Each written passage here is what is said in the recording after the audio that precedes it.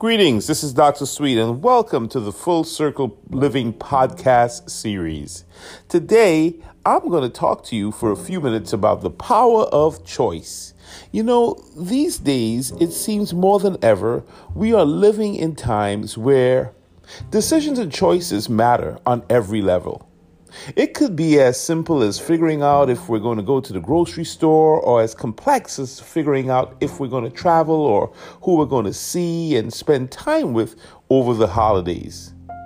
Increasingly, we are seemingly always in the process of trying to make the right choice. Now, look, with COVID-19 and social justice issues going on, the recent election, we've really been in a deep awareness about all the choices before us. Do we step outside? Do we protest? Do we participate? Do we not? Choice is always around us. Now, it seems a bit ironic, though, that with all the choices that we have lost, right? We've lost the capacity to hug each other, the capacity to shake hands. We've lost the ability to work in our offices. We have to work remotely. So much has been taken away from us, our favorite sporting events even.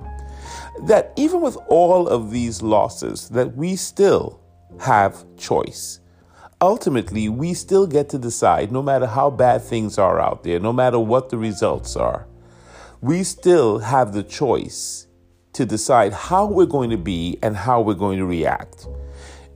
You know, if we decide to be sad or decide to be pissed off and angry, well, then that's what's going to happen. And that's the choice we live in. If we decide that we're not going to back down, that we're going to overcome, that we're going to fight, that's the other choice we live in.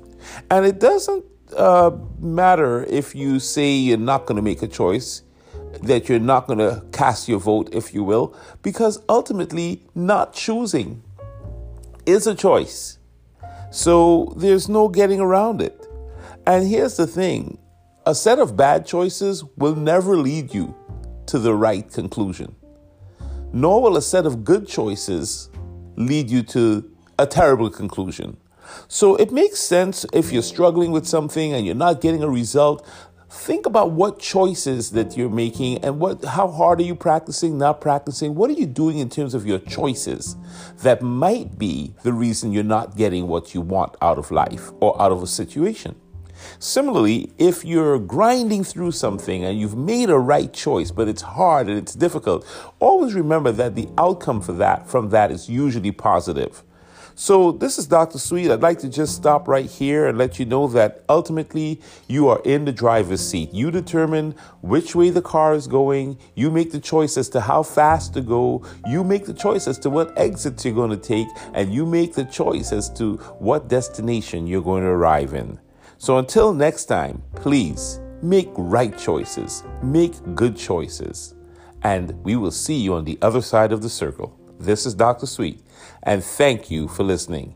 Oh, and before I forget, if by any chance you are struggling with a choice, maybe you have a big decision to make, maybe there's some tough choices before you, and you'd like to process that with somebody who has some expertise and some experience, consider talking to one of our full circle coaches, and one of our coaches would be happy to walk through this choice with you. Again, Dr. Sweet, see you soon.